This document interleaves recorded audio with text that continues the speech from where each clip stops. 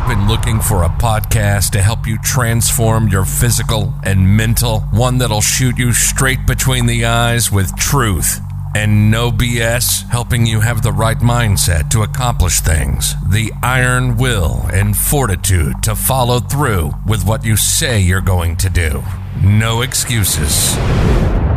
Mark owns martial arts schools, and after 30 years, he has some real insight for real talk, real life, real conversations, motivational, fitness, self-defense, weight loss, live from the Great 1-8.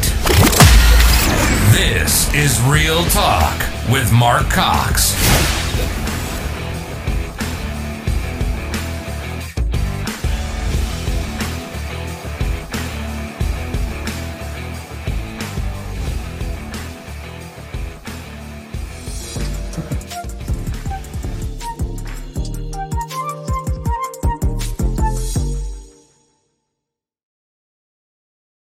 Technical difficulty this morning getting your computer. I think we need to upgrade your computer is what we need to do. We need to get you some Macintosh or something. All right. Let me get myself situated here just a little bit. I got things thrown all over the place right in front of me. There we go. All right. Good morning, Nathan. How you doing? Good morning, sir. Good. How are you? All right. Good. So pretty excited about this one, guys. This is my main instructor here at the studio. He's been with me for many years. We'll let him talk about that for a second. And if you guys don't know Nathan Carlin, this is Mr. Carlin we always speak about. And we'll let him talk about what his background is. He's a dad now and, about being married. So why don't you introduce yourself, Nathan, and a little bit about where you, besides working for me, what else you do.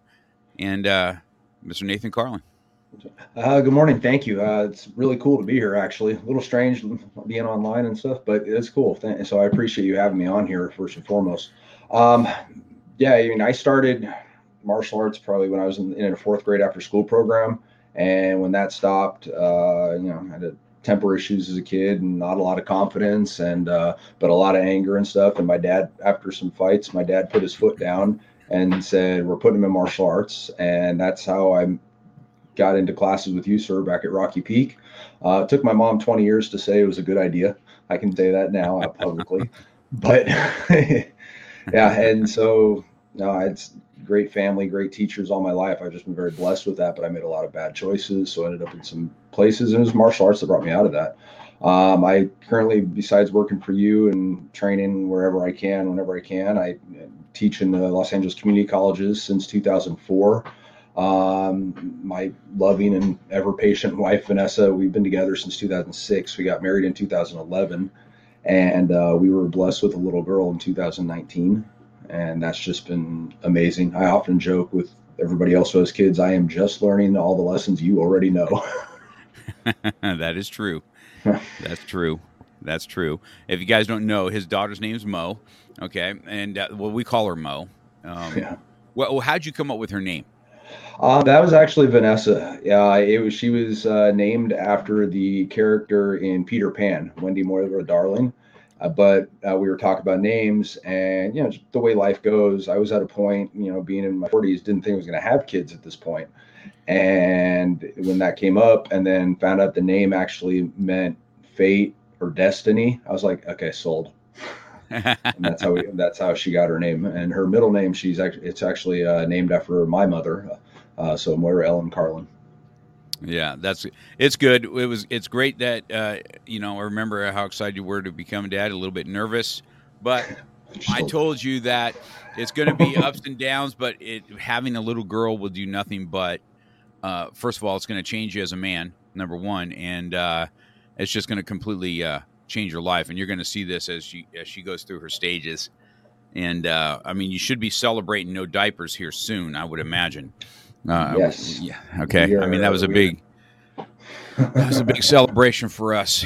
You know what I mean? And so you're coming down that path where you get to save some money, and you can probably have Starbucks again. That'll make Vanessa happy. And that's right. And so it's amazing. So you guys, this is how we're streaming today. I said that's probably why you came down here today, because to have a little peace and quiet then from home. But He's actually in the other office. This is our other office today at the studio, and we're live. We're together, but in separate offices together. So that's why you kind of see an office look behind him there. That's where we're at today. So that's good, Nathan. I think that I've watched you grow as a dad now, and it's definitely changed your dynamic for sure. And so let's talk about when you talk. I'm looking forward to this because some people are going to get to learn some stuff for you because you're kind of a quiet dude.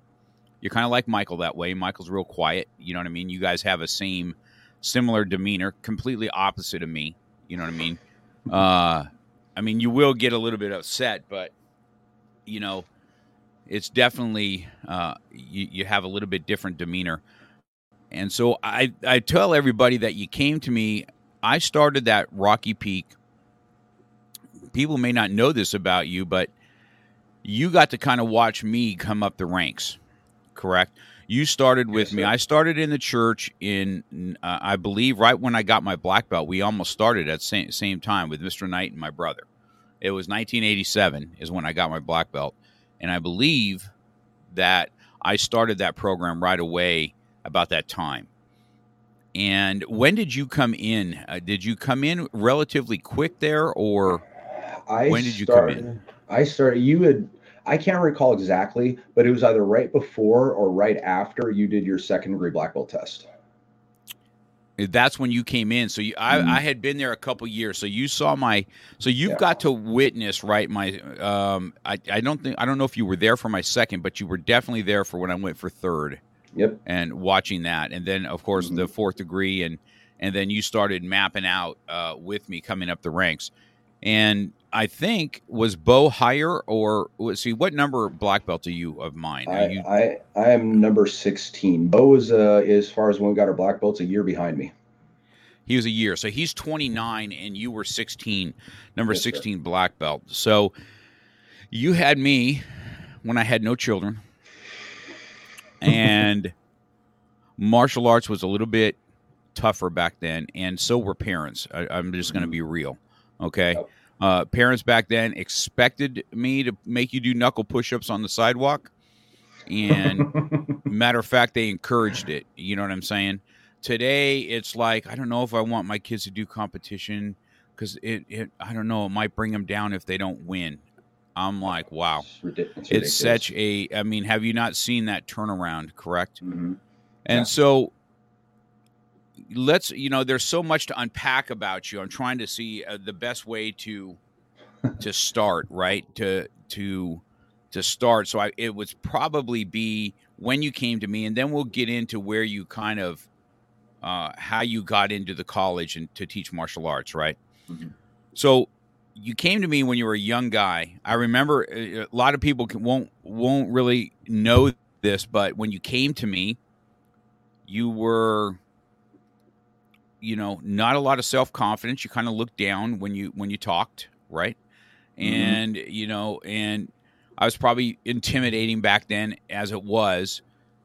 Were your family going to Rocky Peak Church at the time? How did it come to be Find Me? Long story short, my parents were not happy at the church we were at. So we went on kind of a quest, if you will, looking for a bunch of different churches. And we landed at Rocky Peak. And I was a little kid, but I was old enough where my parents were leaving me home alone and stuff. And it was Rocky Peak's orientation, and I did not want to go. And my sister, Sarah, who is just an absolute godsend, she cried and cried till I gave in. And so I went and ended up most of the time loving it. I actually met your brother before I met you in the youth groups. And we heard about this karate program. I had done the after school programs, and just, it's an odd thing, but it's the grace of God. Martial arts has always been around me, whether it was my next door neighbors, whether it was the people I've met, whether it's through you. It's just a strange thing. And so we found out about the program that way. And I had gotten in some fights at school. Some is kind of an understatement, but and my dad put his foot down and said, we need to find a way to control his temper. And I'm putting him in the martial arts. And there was a big fight. My dad put his foot down, and that's when he brought me to watch a class. And we met. I remember meeting you, and it was a weird thing. I was intimidated like I was by everybody older than me at that time. Just I was I'll be honest, I was a scared kid with a temper, and that's what caused me to lash out all the time. But I just remember feeling so welcome when I met you. And I know that's one of your gifts, is just being so good with kids as long as I've known you. And I got to, you invited us to watch a class. You were teaching advanced class, and I remember in that upstairs building at the church where everything echoed, you were teaching hip throws, and it sounded like thunder as people were hitting the ground. And just, I looked at my dad and said, "Can I do this, please?" And that Saturday was my first class. You had me with Jeremiah Reese for half the class because you said, well, he's already done something, see where he knows. And did that, and then I was with the rest class. And I remember at the end of the class, because of that, I was and it was like, wow. To me as a kid, I still remember this day more than I remember this day. It's in some ways better than my first degree black belt day. Because it was just one of those where I can look back as an adult and see how the confidence started to build through the martial arts. I was the first student you never made wait to get their white belt. It's always amazing how what you guys remember, and I look back, and when you say I have a gift to teach kids, I had no idea I had that gift. I didn't want to do that. I've told this story before. I didn't want to teach kids. Kids were thrown at me because there was nobody that would teach them at the church. And so I remember that vividly. And I'm like, man, I don't want to do that. I just want to work with the adults. I want to fight. I want to show them how to throw people. And then it just didn't happen. And I kind of felt bad. I was feeling bad about it. And I'm like, all right, I'll take it on. I'll take it on and I'll see. And I don't know. Maybe because I think the thing about children, I mean, you've been teaching with me now for a long time, is they're so accepting over adults. You know what I mean? And you almost feel more comfortable in a room full of kids than I ever did in a room full of adults. Even me today, they're real. They'll talk about real stuff, even though they're young. And it was just, they're more accepting. That's why I've always kind of looked at things like whether it's racism or whatever that looks, or bullying or whatever. Usually somewhere that is kind of taught, because for me, most of the time, children just want to have a good time. They want to roll around. They want to play tag and stuff like that. It's not a thing like that. And I don't know. I just kind of took to it. And luckily for me, I did. I just, and I remember you being part of that. I remember you coming up there. All you guys that have been around me for a long time, and see, so everybody that's listening goes, oh, Mr. Cox was teaching hip throws. You got to watch me in my prime, and so you get to always have those stories about me, even to my own son, because I've kind of, there was a time when Michael was coming up the ranks, I kind of released him to you and said, hey, listen, I want you to kind of take him under your wings, and so he has somebody a little bit more to follow than just me. You know what I mean? And Michael's taken that into his own world too nowadays. Kid's amazing. Yes. Right. Yeah. He has. And so, and this is where we started. We started up at the church. It was a hardcore program because there wasn't really money to be made. So here's the thing. Back then, right, it wasn't a business. It was a privilege to be able to train up there. And if you didn't pull your weight, it didn't bother me if you're just going to up and leave, if that's what you're going to do. But, I was kind of a little more hardcore back then. And I remember you being there back in the time. One thing I do know, too, your dad's a lot like mine, where he took pictures and video of everything we ever did. And it would be great to try and find a lower ranking picture of you back in the day, whether I was giving you a purple belt or something to that effect when you were a kid. I know I have some of those somewhere. That was before my dad got the video camera, so there's photos everywhere. Right. Yeah, I'm sure that there's photos. You're a lot like me that way. I've got bushels full of photos. And that's one thing you and I should just do one time, is just, they got these things out now that you can just, you feed these things through and they automatically go in an SD card. And, we could really probably reminisce about what that looked like back in the day, for sure. Oh yeah, So there's so much, and just some of the people and the stories around those people who've come and gone, and yeah. right. So we were up there.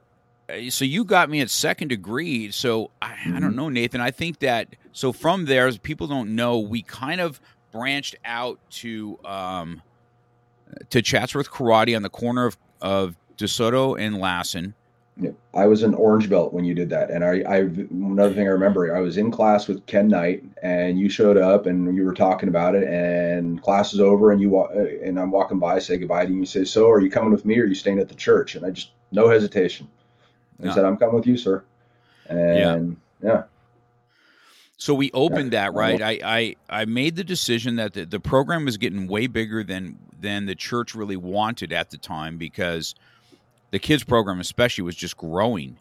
It was And huge. so I decided that I wanted to branch down. And when I spoke to Ken Knight about it, he said, well, let's do it. We'll keep the ministry up here for those that can't afford it and those that want to go down. And you were one of the families that went with me from Rocky Mhm. Peak Church. So you were there. I, in my head, it's October 1990 is when we opened, I believe. Now, sometimes I say 90, it could be 91, but in my head, maybe the idea started in 90 and 91. I have to really look back at paperwork, right? But Could look we, back at old photos. right. So we came down and you came down with me. You were an orange belt. And I would imagine by the time you're blue belt, I'm probably having you start helping me with classes already. That's You kind of had me my teaching MO. classes at Blue Belt. Yep, I was teaching. I remember some people. I remember teaching a class when people kicked the mirror and shattered it, and being like, "Oh, what do I do, Mr. Cox?" I remember, yeah, I remember mirrors getting shattered over there. That's why I don't have them here. The only reason we have mirrors here is because they're way off the mat. If they were on the mat at all, I wouldn't have them. But so we now we're together here, and I remember you're getting ready for high school then. Now, Nathan, you went to El Camino, correct? Yes, sir. And I believe that you were on the wrestling team there also, correct? You did Hmm. some wrestling. Yep. And, unfortunately for me, I don't think I went to any of your matches. I just wasn't engaged enough for that, I guess, when I look back on things, or it wasn't a real thought process in my head what wrestling could do for you. But that skill set certainly helped you in your martial arts realm because it was still something physical. And as for those of Hmm. you that you don't know about Nathan, this is how he dressed back in the day when he was going to high school. He would have long trench coats, so you never know what weapons he has on him walking around. And he'd have a long black trench coat and these boots on. And if it was back in my days, back in the 80s, you would be considered one of the mods. Back then is what it was called in the 80s. So anybody listening in the 80s, you remember we had those mods and stuff like that. But I think you were even starting to do security towards your senior year, I believe, correct? Yeah, that was a strange experience starting that. Yeah, so it was friend Damon. He was talking. His dad was big in music industry. We thought didn't really know, but his dad wanted to put on this thing called Spring Days, and he approaches Eric Vigoro and I as teenagers about doing security for it. And so we end up doing it, and it's basically just some dude trying to relive the '60s is what it was. But it was a lot of fun. But there were some interesting situations, especially as people were under the influence in the middle of the night. And I just found out I was good at it with working with people, and and then other things with people if I had to. And so shortly, after high school, uh, part of what got into is I deal with essential tremors. Everything I deal with essential tremors. Back then, nobody knew what it was. It was just neurological tremors, and it kept me from being allowed to do whatever I would have wanted to do had I enlisted, and that's what I was trying to do. I was actually at the office, and one of the guys from MEPS, who I hadn't done any paperwork, but he's looking at my hands and he's asking me questions, and I just remember he said, "Son, they're never going to let you do anything you want to do in the military." And so I said, forget it. And so I went back to school because I didn't know what else to do, and ended up doing security work on and off. And then it tapered off. But that's kind of how I got into a lot of further bad choices, if you will. And so I did that. I did security work until I was 24, 25, as far as like actually in places, and other security work until I was 28 years old. Yeah, I remember those days, Nathan. The thing, and I agree with you 100% that that when I did security too, we put ourselves into positions that really wasn't the best, for sure. Mm-hmm. You know what I mean? We're in an element that we probably shouldn't have been anyway, but that is what it is. I guess we could practice our martial arts back then, because I certainly did. And you know, can I say before cameras? You're right. Well, yeah. Thank goodness we didn't grow up with cameras and all this kind of stuff, you know, like we do. But so I remember now, you know, we still. I remember most, Nathan, when you were getting ready for graduation in high school, and did you go right away to college or no?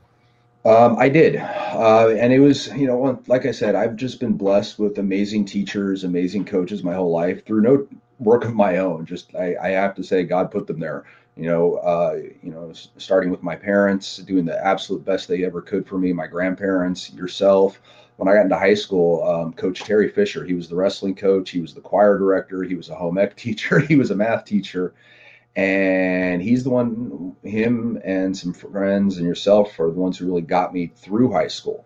I had planned just, I'm going to do my GED and enlist. But then when that all came to an end, so I went straight into college. And just, it was honestly because I didn't know what else to do. I was one of those kids who I see nowadays who they're there trying to figure it out still. And so those that don't know, it took you quite a bit. I mean, you definitely, the word perseverance comes to mind when you talk about your college, because it took you a long, long time, correct? To most people in college, as long as I was, are called doctor. Yeah, that's true. I remember you saying, "Hey, I had to change this or I had to change that." I think you went from Pierce, right, to CSUN. Is that what you did? Correct? Yes, correct. And so let's talk about your martial arts a little bit, okay? Because you're with me. Mm-hmm. You know, you're in my top 20 of black belts. You know, all those guys back in those days are super hardcore type dudes. All right. Mm-hmm. We fought hard. We played hard. We demoed hard. Yes. And you were with me when I competed a lot, you know, and then you went on competitions with us, right? You know what I mean? There's times that you drove with me to Las Vegas and Arizona, and I don't know, we went to Texas together. And did we all fly to Texas? Is that what we did? We didn't drive, did we? No, we didn't drive. No, I was never on a plane with you. There was a lot of driving though. And my dad. Yeah, I definitely remember Arizona and stuff. This is what I tell people. I mean, we were competing so much back in the day. You, myself, you and Bo, and making weapons and selling weapons and making them in the hotel rooms and stuff like that. So, you know, that's always been something. But so when you got to me, you were always kind of like I was, right? You're always kind of experimenting outside of what we did. Mm-hmm. And I was always the instructor that, you know, you were super loyal to the school. So I never really had an issue with it when you're out doing your thing, right? And you would bring stuff back. So let's talk about, I mean, you remember in my school, we're very self-defense oriented. I know you remember when we had Robert Bussey come in. Absolutely. Right. Mm-hmm. And he was a turning point for us as far as self-defense. I mean, he was way before his time that, I mean, people just thought he was crazy. Right. But when you look back at what his self-defense was back then, he was definitely a man before his time, you know, before Krav Maga really kind of took off. So you remember us, we were doing classes with him on top of it, using the half staff, which was my favorite weapon. I still have the half staff I got from him years ago. The RBWI yep. half staff, yes. Yeah. And so, you know, we did that together. Bo was there with us, and we did all that together. When did? Well, let's talk about your other martial arts, because you did martial arts in Pierce, correct? Mm-hmm. Yeah. And actually, that's how I ended up as a teacher in the community colleges. It was I had enrolled in just on a lark because some other friends were taking it, not related to the studio, and they were some of the friends I got in trouble with all the time. So I'm like, this should be fun. It was a self-defense class with a gentleman named Bernie Wiseman, and he unfortunately died. I feel bad. I can't recall of a stroke or a heart attack the day before the class starts, and so they canceled it. The next semester, Shannon Reese and Elizabeth Kelly, old black belts. I don't remember Elizabeth's number, but Shannon was number 15. Her and I tested for black belt together, actually. They were.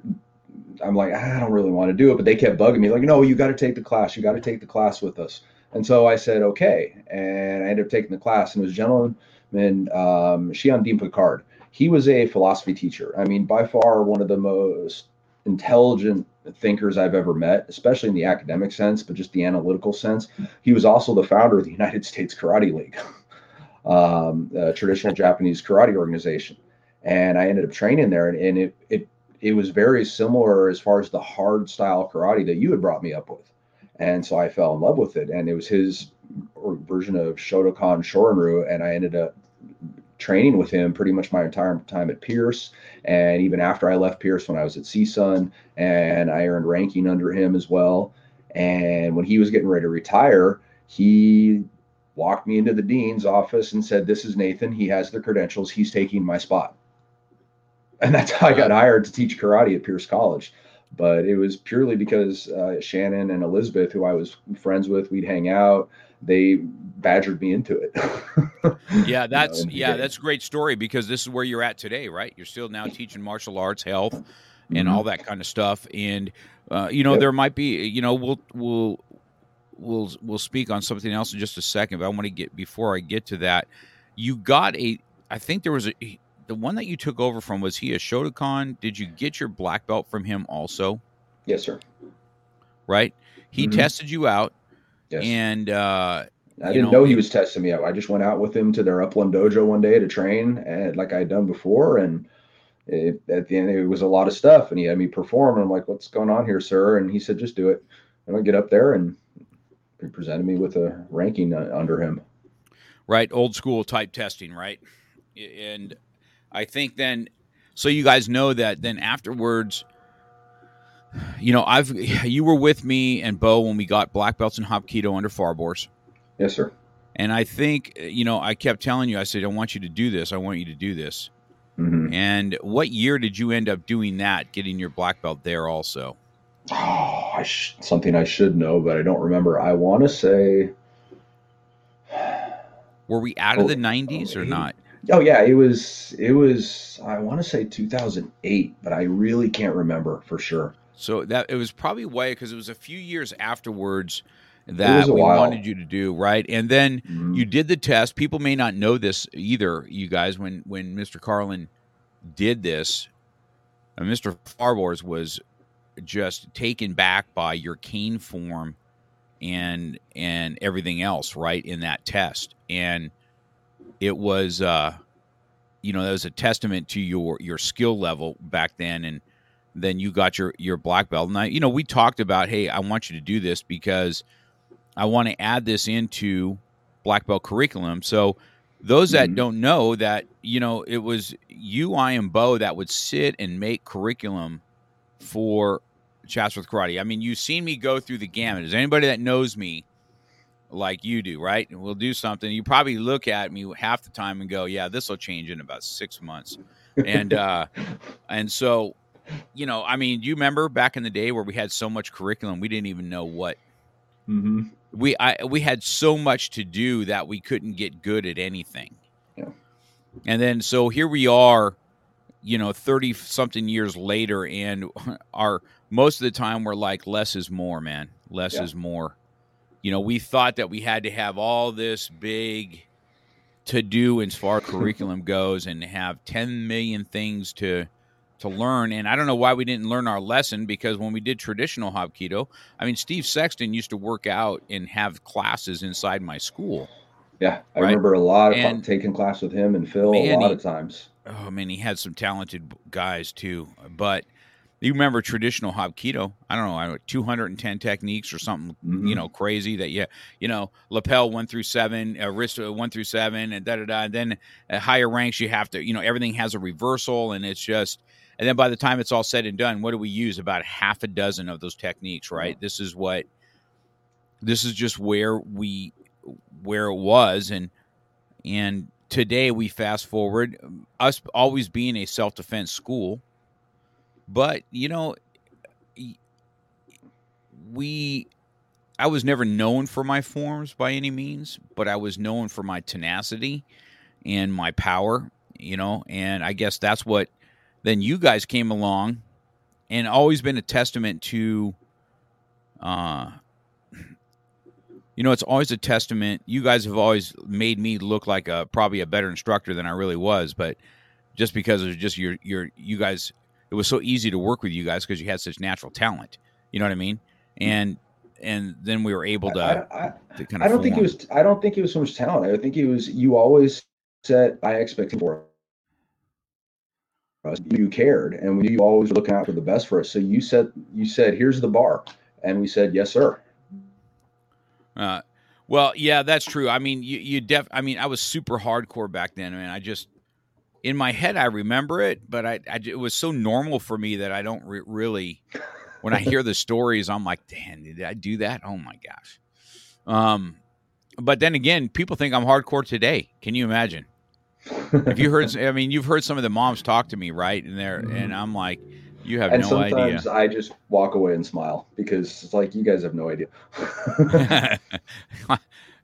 Right? I mean, I don't know, Nathan. I mean, where do you think, when did having respect and saying yes, sir, and no, sir, or yes, ma'am, and no, ma'am, when did that become obsolete? I mean, I can't, for the life of me, understand that when you come into the studio, part of the protocol is put your stuff away. It's not mommy put your stuff away. It's you put your stuff away. And to teach that personal responsibility, do you feel that you've seen a change in the last 10 years of what parents were 10 years ago and what some of them are today? Absolutely. And I don't just see it with parents, I see it with students, because I've been teaching in the community colleges since 2004, seeing the shift in how people are, just even as young adults. And so obviously, I can't, maybe I shouldn't, but the upbringing and just the level of respect and the level of entitlement among people changing, and they all want to do well, but it's that respect that's missing. And yet with parents and kids, seeing them not allow them to fail, not allow them to learn those powerful lessons. We were just talking the other day, and I told you, out of all the wrestling tournaments that I was in, I probably literally did hundreds of them, and medals. I lost more matches than I won. Through some of my issues, I threw away the city championship my senior year, but that's the only medal I still have. Is from that city championship that I threw it away because that was a big lesson. And learning, I don't think people get to learn from those things anymore.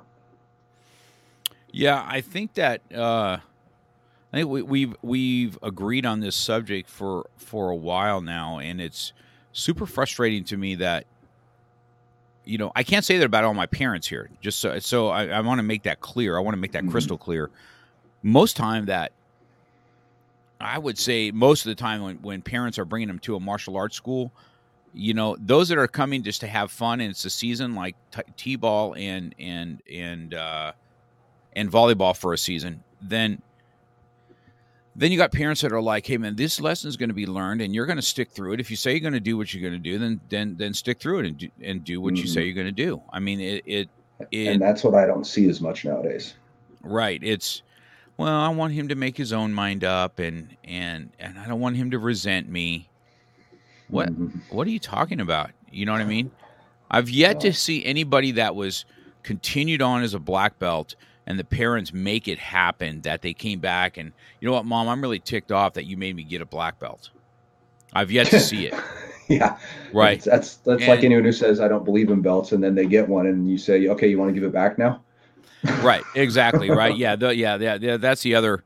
That's the other ones. People that don't believe in belts, are usually the ones that don't want to go through the process of getting one. You know what I mean? So it's a cop out. Is usually is what it is. But yeah, that's 100%. So let's talk a little bit about we had a student named Heidi, right? Mm-hmm. And I remember that you were struggling with alcohol at one point, and I've sent many people to you down the roads and say, listen to me, because they're all shocked. First of all, they're like, what do you mean? And I said, you go talk to Nathan Carlin and ask him if the problem is, Nathan, today, right, is everybody's so worried about what people are going to think about their past because you get so put on blast now that you're canceled if you did anything of any wrong. If you said the wrong thing 25 years, it's like for people not to think, and then you get a lot of young people that think that this is just how you are, and they're not even of age yet to go, man, when I look back at myself then, wow, some of the stuff or that I thought or how I felt or whatever isn't right. And it's like you're not allowed to fail. You're not allowed to make mistakes. And then usually the ones that are canceling you or trying to cancel you or doing whatever you're doing, instead of there being a forgiveness and a growth and say, wow, because really when you talk to most successful people, when you hear their past, they're just like, wow. And everybody that tries to cancel you or do whatever it is, they probably have a past too. You know what I mean? And it's like this. So it's the line. There's no saints without a past. Right. You're right. There is no saints without a past. I mean, can you imagine the cancel culture for Paul in the Bible, who was a Christian killer, right? You know what I mean? The ultimate killer, and and God changed him on a path, right? So, let's speak about that because you and I had to have a heart to heart, and I said, hey, man, and I think it was Heidi is the one that helped you at Rocky Peak. Absolutely. So let's talk about that a little bit. Well, I mentioned I was scared all the time as a kid, even getting training and growing up. I was faking it a lot. I burned a lot of bridges young because I was scared all the time. So I'd make up stuff. I'd run from people. I mean, even today, I am people. If anybody hears this, who knows me, I am the king of staying out of contact, even with people I love. And I hate it, but it is, anyway, I started drinking pretty heavily in high school. I mentioned I threw away that city championship that would have taken me to state and got me a scholarship to UNLV because I got drunk. And I was hungover and I lost that tournament. And I had people after high school who were telling me they were worried about me, including some people who were pretty heavy into drugs themselves telling me they were worried about me. So that tells you something. And just the choices I was making were not good ones, but I was able to hide it. I was just like that. So even the place I was working, the things I was doing, I hid it from everybody. There was only a few people around me who knew what was going on. And sometimes they were just as bad. And then you mentioned Heidi Phillips. We dated for a while, but decided it was the line in NAAA is two sickies don't make a welly. That's an awesome line right there. Yeah, and it just was weird because we were such close friends that it was weird. But because of that, we had a different communication level, and we were hanging out even more and more. And we're sitting there. This is she was already. I can't remember if she was engaged yet or already married. We were sitting outside Rocky Peak Church and just talking.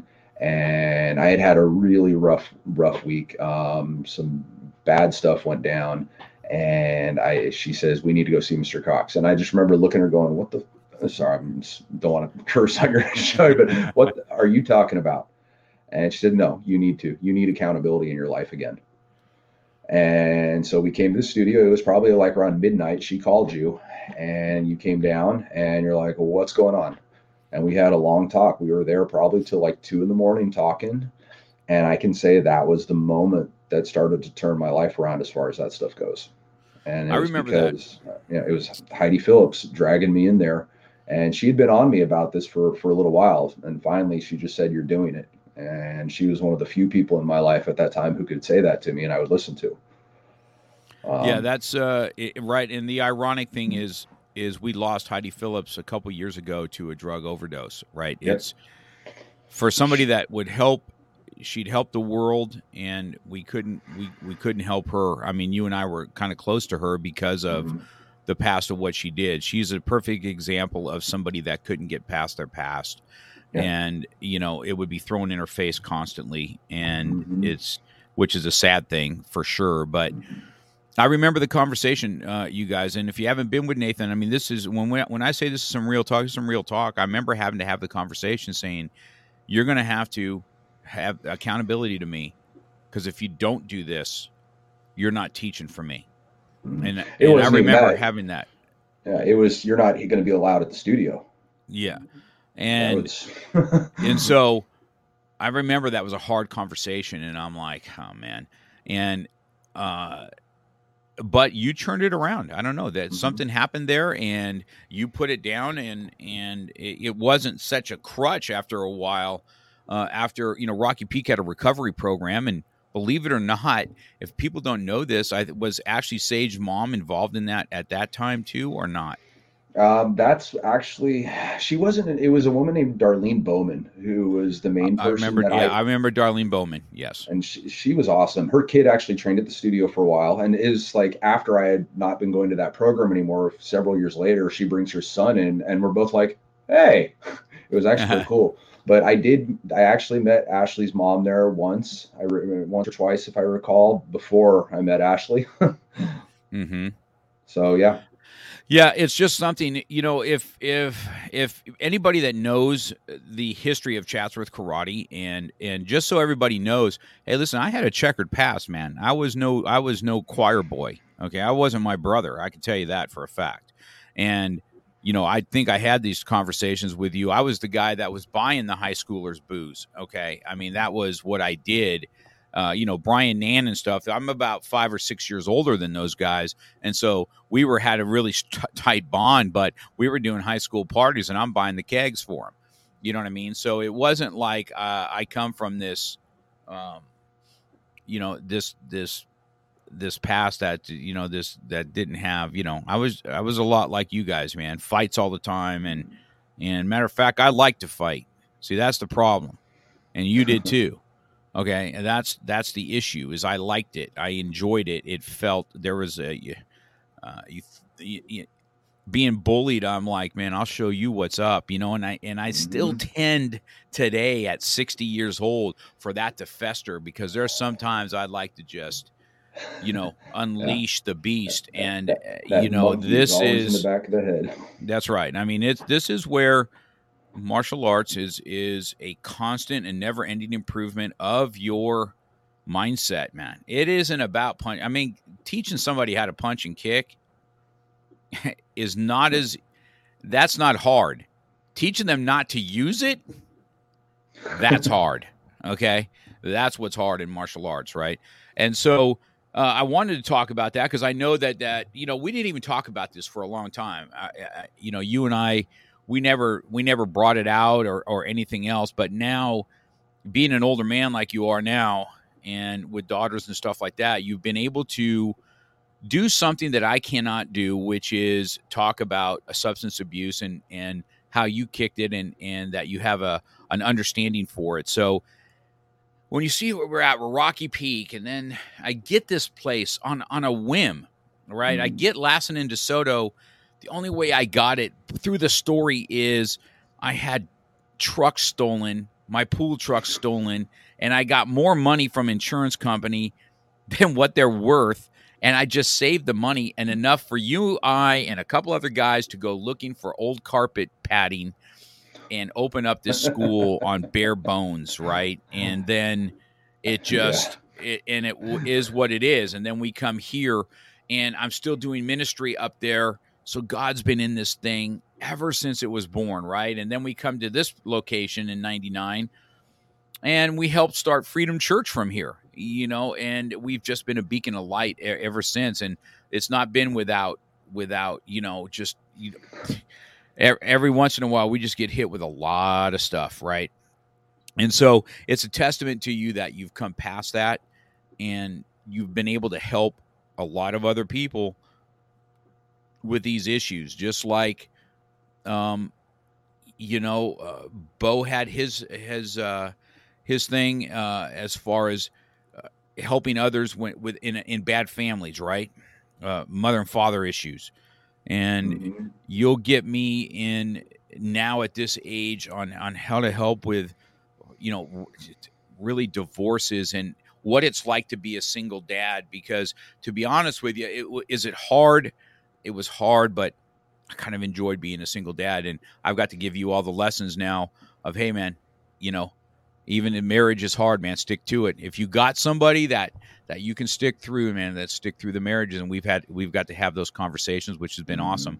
So to watch you guys grow up to be the men that you are, including my own sons, this has been nothing but a blessing. I don't know if you guys know this about me, but I remember praying for a long time when I was a single dad. That, God, let me get all my children to 18 years old, please. Okay. Let me be around for this. Now I'm like, can you wait? Can you stick me around until they're like 50 to make sure that, they're good. And so it's, that's where it was. So, we talk a little bit about this, and then you branched yourself out a little bit. Okay. Now we're in the school. There's come a time that you've done this, and you've become a more of one of the chief instructors here. And isn't it funny how it was really a Tong Soo is where we started, but now you're more the chief instructor in the CROB program, right? And how things change because we've got so many black belts now that can take that on. And Michael's taken that role, and he's doing amazing with it. And Ashley with the Little Dragons, and So we've just got this awesome core. And so let's talk about the Dog Brothers. I mean, this is the other thing that when I say that we have a school with a very diverse skill set, and you're one of them that has this, right? You brought this Dog Brothers into the realm. I mean, for all purposes, right? Without you doing it, it would not be around. Okay. Ashley wouldn't be doing it. Nobody would be doing it. And so let's talk about the Dog Brothers and what made you guys go. Because if you guys don't know this martial arts, this is knife on knife, stick on stick. This is real fighting, 2 minutes. The only rule is, you have to wear a fencing mask so you don't get a stick across your noggin, and you still get stitches in your face, even though you're wearing a mask. But where did this come along, and why did you start this? Well, I first heard about the Dog Brothers long before I was involved in them. They hold their gatherings, which are full contact stick, training knife fights, and it's something that was started by Mark Crafty Dog Denny, Arlen Sanford, and Eric Noss, and just trying to see if this Filipino martial arts worked, and essentially. And the motto is higher consciousness through harder contact. And Crafty Dog, he's the one who's really kept it alive and kept it going and inspired so many people to do it. I met him at a gathering years ago when they were being held at the Raw Gym. Someone told me about it. I had seen them in magazines like Black Belt Magazine, things like that. And I'm like, oh, interesting. I just thought it was another Filipino martial arts group. I had already done Filipino martial arts with some guys over the years and was part of different organizations. But then I went and saw one, and I'm like, whoa. My initial thoughts, that was it. I was just blown away because I'm like, all right, these are guys testing it in this laboratory to see what actually works, see what, what's the myths behind it. There's all sorts of them about the martial arts world that make me laugh, but with the Filipino martial arts and this. And so that's going on. And then Punong Guru Crafty, he starts his website up and it starts to build. There's a forum, a membership association. I joined it. I was join in on that, and the forum's amazing stuff out there with it. And then he puts it out one day that he's going to start a training group, and I can't recall if this was 2007 or 2008. And I sent him a message saying, hey, is this only for members, or is this something open to the public? And he responds, send me your bio. And so I did, and he said, welcome. And that's how I started training with him, because I was very intrigued by the whole idea of higher consciousness through harder contact, but seeing the material that he was starting to put out through his DVDs, through his seminars. There's an aspect of it. It's not just stick and knife fighting. There's also what we call die less often, and it's the self-defense side of it. And it's a very, very realistic approach to self-defense that fit with what was going on with how things were shifting because of Krav Maga, and even with Tang Soo. I mean, let's be honest, you never held the traditional view of the art side of it, and I never did either. I just enjoyed it, but. So I saw that, and I joined his training group. We were at Boxing Works out on PCH, and just got along really well with him, and found he's a teacher's teacher. And the way he was growing this and developing a curriculum for Dog Brother Martial Arts, which is separate from Dog Brothers. The Dog Brothers are the people who fight. It's this tribe of people who've been accepted. They've fought multiple times. We know each other. Most of us are pretty close. When we see each other, we love cutting up and we love smashing on each other. Right. Awesome. Yeah. And then the Dog Brother Martial Arts, I was training in him with the stick and knife work, with the what we call Tudo, which is the empty hand work. And specifically what I love the most, as much as I love all that, and Crafty's teaching and his friendship and some of his mentorship in this stuff, was the DLO. And that's what kept me coming back to it. And it turned into something, as things do. You stay with it long enough, and just the different the aspects of it start to become a part of you. I always joke, there's a lot of things in the martial arts. The only trick is sticking around long enough to figure it out. Right. Yes, that's true. And so just over the years, getting close with him, training privately with him, training at his house with him, training at multiple different locations. And then eventually, before he left California, he was teaching a regular class at Chatsworth, bringing him over here. And that was just incredibly special to be able to do that and have him here. And he still teaches online. And I don't know, just something about it, both his attitude, the attitude of the Dog Brothers, that idea of higher conscious through harder contact made sense to me. Just learning things under pressure that stay longer, and just all the things that went through it. It was very realistic. As much as there was an art side to it, a lot of it was, okay, yeah, there's an art side, but the art is what happened when you know how to get there. You understand the realities behind it. I say this all the time, and it's something I got from Puma Crafty, is primal realities first. And it felt very in line with in Krav, how it's deal with the immediate danger first. Right. And so they linked up very well in this regard. That's right. I've got to go watch you mature through this thing. I've gone to your gatherings when you're fighting and watch and get some pictures. And it's always been it's something. I mean, you guys just did something out in North Hollywood. I came out and watched that for a while. And now you've got all these guys that are, for all purposes, probably, Nathan, you probably say this, is they're younger. They'll probably be better than what you were as they get to emerge through this thing. As I've watched, Ashley just dominated these chicks last on. I was like, what the frick? And, watching John, and you got Clyde, and you got this whole tribe itself now that all started just based on what you brought to the table. And so we'll see where that history goes, man. Yeah. And it's you allow, I always came to you. There's other systems, other places. I always came to you and asked, and you were always so encouraging. And then with Crafty, with his guidance in this system and this methodology, if you will, because it's systematic, and even though people don't see it, but with his guidance and with his blessing of forming the Hermosa Chatsworth clan that we have, these guys, they're young and they're coming up. I expect them to be better than me, but I'm going to make it as hard as I can. That's right. Well, I make it as hard as they can every freaking week. Trust me on that. Okay. And I do use my daddy complex on them. Like, I still have a dad card. That's probably why you don't go as hard on me, because you're like, it's kind of like my dad. I don't want to just kill him.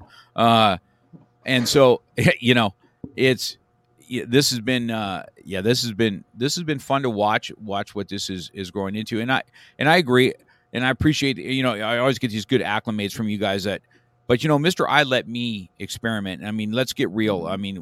We know that what we were, some of the stuff I was taught in my traditional stuff, I'd be like, this is just some bullshit. Okay. This is not, and believe it or not, I didn't think anything about Krav Maga either. I just thought it was a bunch of, hocus pocus, and you screaming and yelling, and they're more intense and whatever. And then until I was invited and I went, and I'm like, wow, my ignorance was just unbelievable, right? I was like, wow.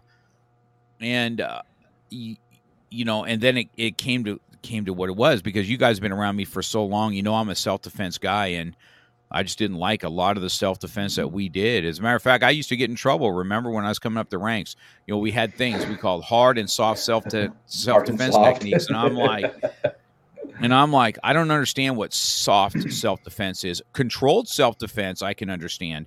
Like maybe I don't want to smash your face because you grab my wrist, and I have to, we have to exercise, caution and responsibility and respect to others that may be a little bit drunk, and we're not going to put them in the hospital for that. You know what I mean? Or a soccer game or whatever else it is that they get stupid at. But I think it's for all purposes, right? I think, I still see this today, right? Some other, I have a lot of black belts that do a lot of different things. And if it's for real and I see real value in it, the other thing about, the Dog Brothers is you got to put a little work in on the side, because you're not going to get out there when somebody's swinging chains or stick or a knife at you.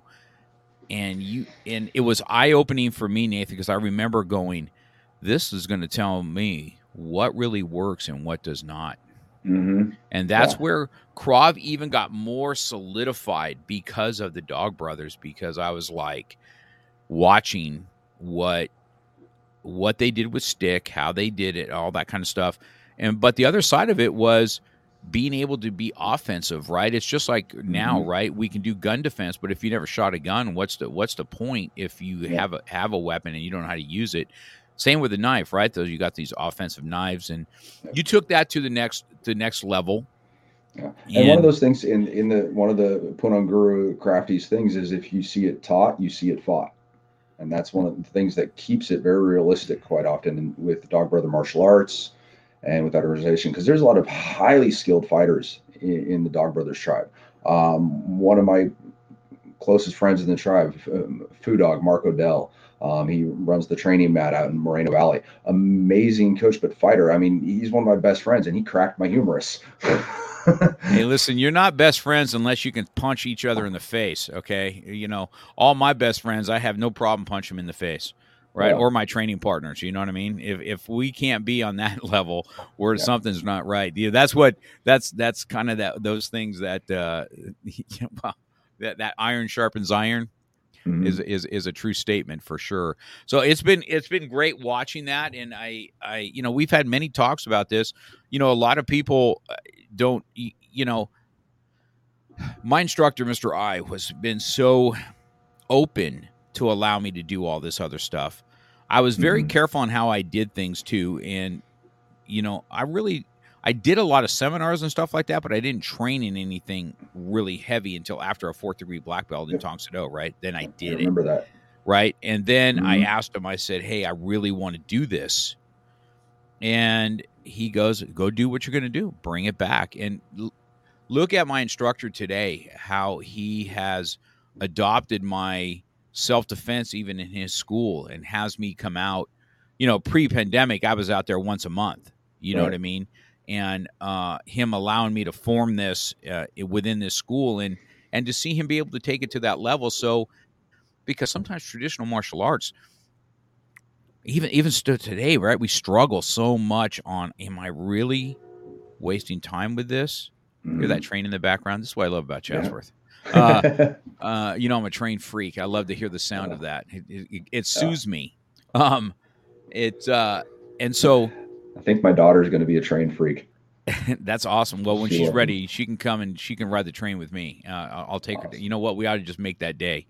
But I saw that the benefits of this that my instructor did, and you guys brought it in, and just for every purposes, right? Whether it's my instructor, we don't always. I've never disrespected my instructor by any means. If he says this is what I want done, then this is what I'm going to do. But we've had many talks on. I've tried to get him to get rid of this terminology of soft self-defense techniques for years. I'm like, man, there is nothing soft about it, man. Yeah. You grab me, I'm grabbing you back. Okay, I mean, it's just the way it's going to be.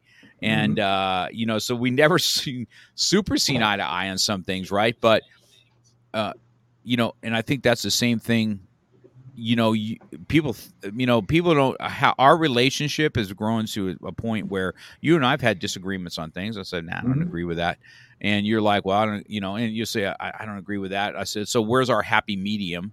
Let's do this. But, you've always been the most respectful of students, just so everybody knows that I am Mr. I's, biggest ally. You know what I mean? I want his legacy to move on. And I'm telling you, I've been hit with hooks left and right on, get rid of this or get rid of that. And I just can't do it. You know what I mean? It's something that I just can't do. And you're the same way to me. So people know, I said, you're probably one of my most loyal students as far as what it is to me. You may not agree with me 100% of the time, but you're going to do what I ask or go to the way that I want things to be done. So it's been an honor to watch that, and I appreciate it, because some people may have been on the receiving end that disrespected me too much. I remember you. What's awesome is, right, I was the pit bull of the school, and that's what you and kind of DeRocher were for me, is the pit bulls of and now we've got a little more. We got some Chihuahuas, and we got some German Shepherds, and we got some pit bulls, right? So, and so it's that loyalty is what one of those, we talk about stuff missing today, and that loyalty is it. I mean, you set the example, and it is families and just in general, but you set that example. You always encouraged us to find our own way and be our own person. But you reined us in when you needed to, when we needed it, whether we knew it or not. And so it's just the way, in my 40s now, from, it's been over 30 years, seeing how things have changed and looking at how I've changed. We talk about that, is just, I don't understand the lack of loyalty, not trying to kiss butt here, but all the things that you have done to change my life for the better, and the good things that have come into my life because of what you have passed on to me, and from Mr. Chikawa down this line, and from all the other teachers. I don't understand the lack of loyalty nowadays. I just don't. It just doesn't make sense. Yes, we disagree sometimes, but in the end, I'm going to say, yes, sir. That's what you want done. That's what it's done. Part of my job is to carry your legacy on. That's true. So everybody knows we've had these, right, where you probably say yes, sir, and in your mind you're like, he's going to change his mind in 3 weeks. And sure enough, I'll come back and go, I'm not digging this, bro. And he goes, okay, we'll change it back. I'll get back in the manual and change it. And that's why I never threw anything away. Right? You're probably laughing about it, going, it doesn't even matter if I get mad about it. He's just going to change his mind anyway. Right? And I think I think it's anybody that's around me. I think that loyalty is something. Oh, look at Sally's on here. Sally Vandenberg is listening to us. Hi, Sally. Isn't that awesome? Man, I miss her. That's a whole nother generation that used to be with us, right? I think that, loyalty is, that's the other thing about my black belts. I never really had issues with them learning other things. I mean, some black belts, they do things. I think some of the stuff they learn, I'm like, it's stupid. You know what I mean? But that's not for me to say. If that's what you like, if that's what you love, and that's your passion, then go after your passion. But just do it in the right way. You know what I mean? It's just like here, having a conversation. This school is a family, and if you're going to leave, you got to leave the right way. You know what I mean? It's not like we don't understand that life gets in the way and things happen. Mm-hmm. And so I think that when I watch, it's like family, right? I can talk about you all I want, but nobody else can. You talk about them, and we're going to have an issue. You know what I mean? I think that's the age-old thing, and I've watched it with Mr. I. I mean, a lot of people don't. As he gets older and I listen to him speak and I'm like, man, none of this would be here if it wasn't for him allowing me the opportunity to do this training. And, you know, I've got stories where he almost kicked me out. You know what I'm saying? Like my attitude was, I didn't do martial arts to learn how to fight. I did martial arts to hurt people even more than what I thought I could do. And then it turned out to be such different, and the lessons that I learned along the way. Right. I mean, could you imagine, you know, that's why, I have a special place for special needs. You know what I mean? And I've learned that even more from Carson, right? I learned from what he's done with him, and watching him and going, wow, he's just taken this to another level, and the joy that you have out of that. But, I told you guys the story before. When I was a blue belt, Mr. I would have me teach a day class, and there was a special needs. I remember it. And I'm like, I don't want to teach him, man. And oh my goodness. I got, I remember Mr. I going, maybe I don't want to teach you sometimes. And I'm like, oh, you know what I mean? And, right. And it's, to learn that valuable lesson, I'd give anything to give those times back to be where I'm at today. And that's what I'm talking about, cancel culture. Can you imagine me telling you, I don't want to be working with, someone with disabilities and da-da-da. I mean, for crying out loud, you'd be canceled. You know what? He didn't like people back then. So you don't get to see anything until you have some life, man. And you see your own kids made fun of, or your own stuff, or their friends, right, that have some disabilities, and you're like, man, what was I thinking, man? What was I thinking? And then you have this story, this awesome story to say, this is how I was, and this is exactly how I thought. And this is the lesson that I got. And look at, and today, don't waste this time doing my mistakes. Okay, take what I did and do this. And so, and I've seen you do the same thing. I send people to you for consulting. We are much more than a punch and kicking. As a matter of fact, I don't even know if we talk about much about punching and kicking. We're a counselor, we're a doctor sometimes. You know what I mean? And getting wounds and let's suck it up and do all the stuff that there is. And it's been a pleasure for sure to be alongside of you. So what I think that you're pretty quiet about things. So it was a chance for me to get you out in front of the group and let people know. I think Jay is going to have you on his podcast too, somewhere in November. And he's going to get to see you from a different side. You know what I mean? I grew up with you. I taught you. And I know all the intimate stuff that there is well, I don't know it all. You and Bo did hide a lot of crap from me. Just so anybody listening, you want the funny story with tattoos? Where's that tattoo? You got it on your arm or something, right there. You see that tattoo one? Right there? There you go. He hid that. There was a time, believe it or not, I hated tattoos. And I didn't like his heavy metal music either. And I would destroy his CDs. Cassette tapes, whatever it was. And then I'd be like, you guys better never be getting tattoos. And he got this tattoo without me knowing it and hid it from me until I got my first tattoo. And he goes, well, Mr. Cox has one now, so I might as well tell him I have it. And I'm like, you hid that from me that long. Oh, my gosh. And so you can see I've changed my mind on tattoos. You see what I'm saying? So the tattoo thing is I have a different mindset for it now. So there's that. But that's just a funny story of how you've watched the school evolve. So, we're getting up past an hour here, so before I let you go though, Nathan, why don't you tell me what you think, what's the good and the bad that you see the growth of the school and our people that, that you and I have mentored along the way? What do you think, where we started to where we are today, and where do you think improvements can be made? Well, I mean, looking back, this is something you and I have talked about.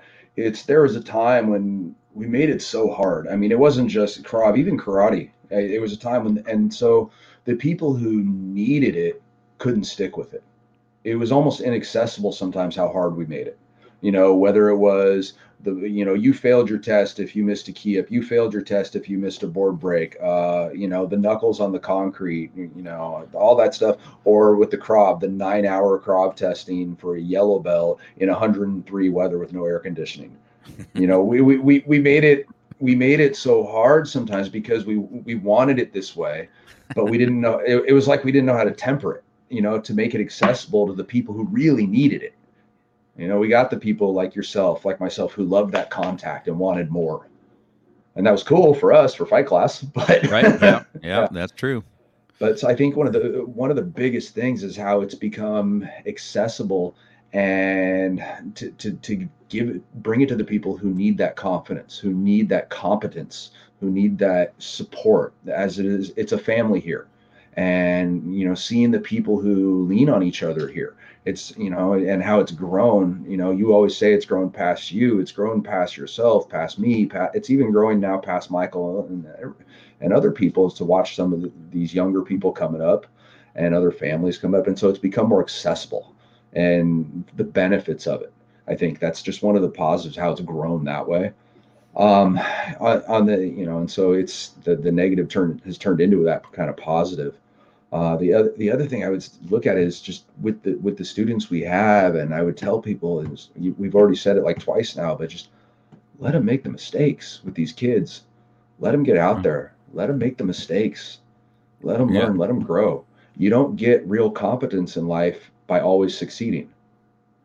No, that's right. That's a great lesson right there. You're right. We've talked about this many, many times, and my failures have way outdone and grown me more than anything else that I've done. I think that's a good thing to kind of end on there. And I think that I get to, I've got the pleasure to teach you, right, and watch you grow as a man, and now I'm watching you grow as a dad. And of course, when you're growing as a dad and a man, you have to grow as a husband, because there's a juggling there that has to take place, right? And so I am very fortunate with how loving and patient Vanessa is. I am not an easy person to live with. I will be the first to admit that. I can imagine. And just Vanessa is amazing to me and our family, and just becoming an incredible mother. Yeah. It's been great, man. It's been watching you. You got a great family, and I've known Vanessa for as long as I have, and she, just so you know, his wife will elbow you in the face and have no qualms about it, and they will exchange knives as Christmas gifts. I mean, come on, does it get any better? All right, my girl, you know what Kat gets caught with going through somewhere, her brass knuckles. So did Ashley. Right. So as Ashley just happened to Ashley too, or something. And Kat's like, "Oh man!" And they took him away from her, and I'm like, "Yeah, that's my girl." So it's great to have a wife that's has your back, and that's supportive that way. And most of the successful schools, I told you that Jay and his wife do have an awesome relationship. You can see that John and Gisela are kind of working towards that, and there's you and don't look to me for that advice, but the just watching even Bo and his wife, they've got this. If things are going to be important, I think the last thing we're going to talk about, right? You stuck with. You were going to open your own school. We had this real conversation, you and I, one time, right? And you're like, Mr. Cox, I'm behind you 100%. He talked. He goes, I got 2 paths to go. Either I got to go get my master's, or I got to open up the school. And you made that decision to go get your master's degree instead and stick with the thing. Are you glad you made that decision? There's always the second thoughts, as a man, I always look back, wait, did I do this? Did I do this? That's the monkey in the back of the head. But pretty much, yeah. I mean, I look at the things I've been able to do, the people I've been able to interact with and help as a professor, as a teacher. And I look at the things that I've learned through that I've been able to bring back to the martial arts world in my teaching, and being able to help people more. And a lot of that decision was made off knowing the sacrifices of running and opening school, especially seeing you do it in the early days. And Vanessa and I were talking about other stuff in life. And I'm just like, you know what? God's put this thing in front of me. why am I not following it? As far Mhm. as if I finish my master's degree and continue to teach, and who knows where, I'm an adjunct professor in the community colleges. So I'm a part-timer. I do a lot of work. I interact with a lot of students though, and a lot of old students even still come and talk to me about stuff. So teaching, and what that master's degree allowed me to do was teach in more classes. And so when I start teaching in more, not just physical activity classes, I'm teaching lecture classes. I had more interaction with students.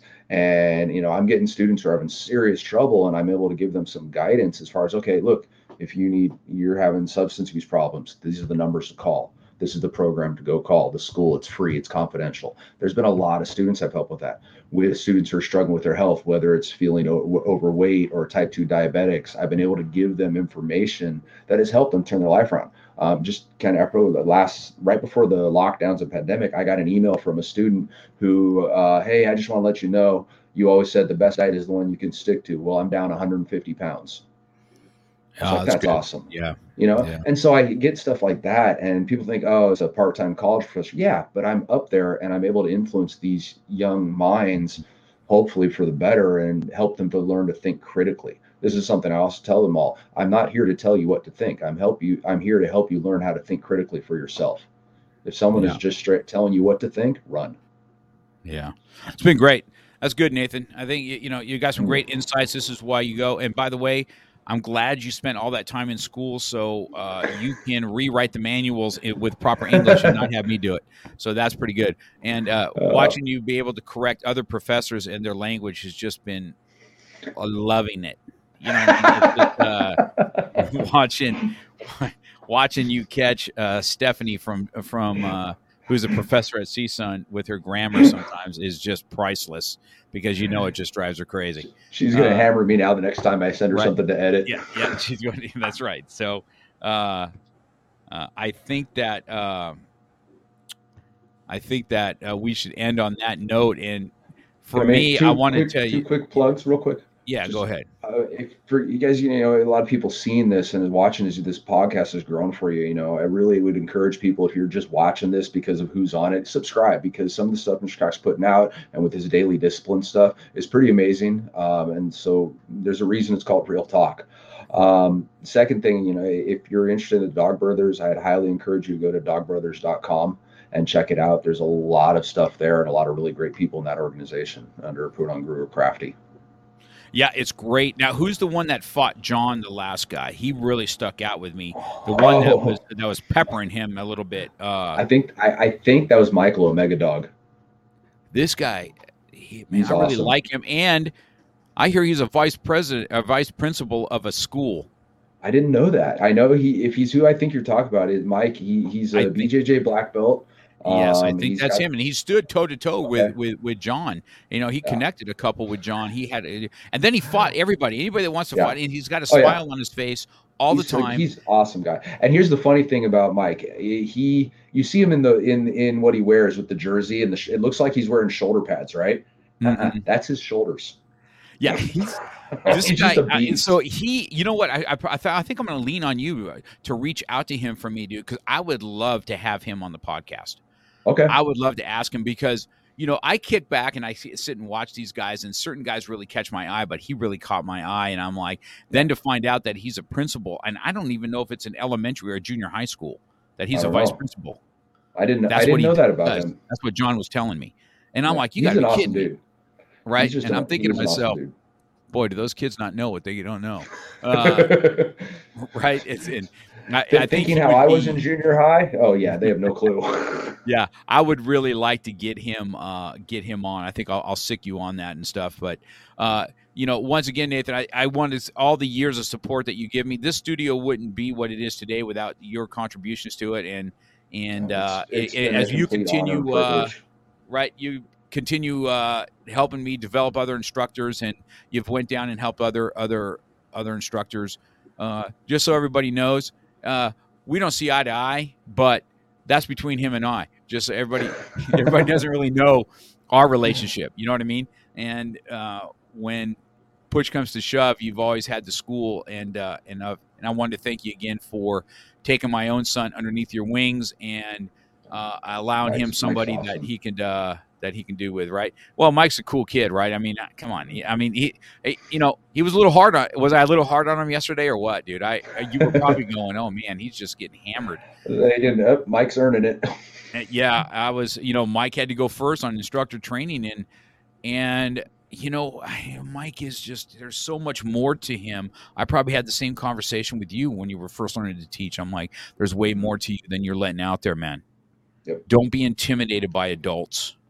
Mm-hmm. Okay. And, or you think that they're your peers or stuff like that. Cause he's his own man. He's fought in the cage. He can fight. He knows what he's doing. He can be out there. And it's just, and watching even Ashley, at least Ashley didn't cry yesterday in instructor training. So that was a plus, right? Yeah. I was hard on my own son yesterday. As a matter of fact, I left there going, man, was I too hard on him? I was going to ask you, but you would have been like, hey, no. For those who don't know what we're talking about, we had our senior instructor course for Krav Maga yesterday, and Michael and Ashley and several others went through it. Just phenomenal. Right.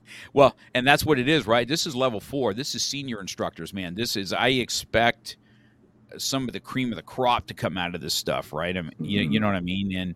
And so, but yeah, it was fun. That was fun doing that with you yesterday. All right, bro. I'm going to let you go because we are the longest one so far, an hour and 20 minutes, and we talk every day. We do this stuff every day, and we can still talk for an hour and 20 minutes. But I hope everybody got a chance to know Nathan Carlin a little bit more than what you see just on the mat. He's a good man, good father.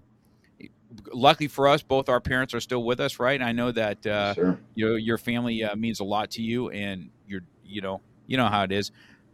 Just so you know, I got to be there on your first baby. I got to hold that. Same with Walter, my drum instructor. I got to hold his baby for the first time. So, you've been a great guy, dude. Hope you have an awesome day too, man. For everything. All right, we'll see you, sir. Thank you. All right. You've been listening to Real Talk with Mark Cox. Real life, real topics, real conversation. We're passionate about motivation, fitness, self-defense, weight loss, and coming at it from a real angle. We hope you've gotten some useful and practical information from this show. And we hope you had fun. We know we did. We'll be back soon. But in the meantime, hit us up on Instagram and Facebook at MarkCox100. Make sure to subscribe and review. And tell a friend or two about the show. For more, hit up the website at markcox.com. Till next time, keep it real.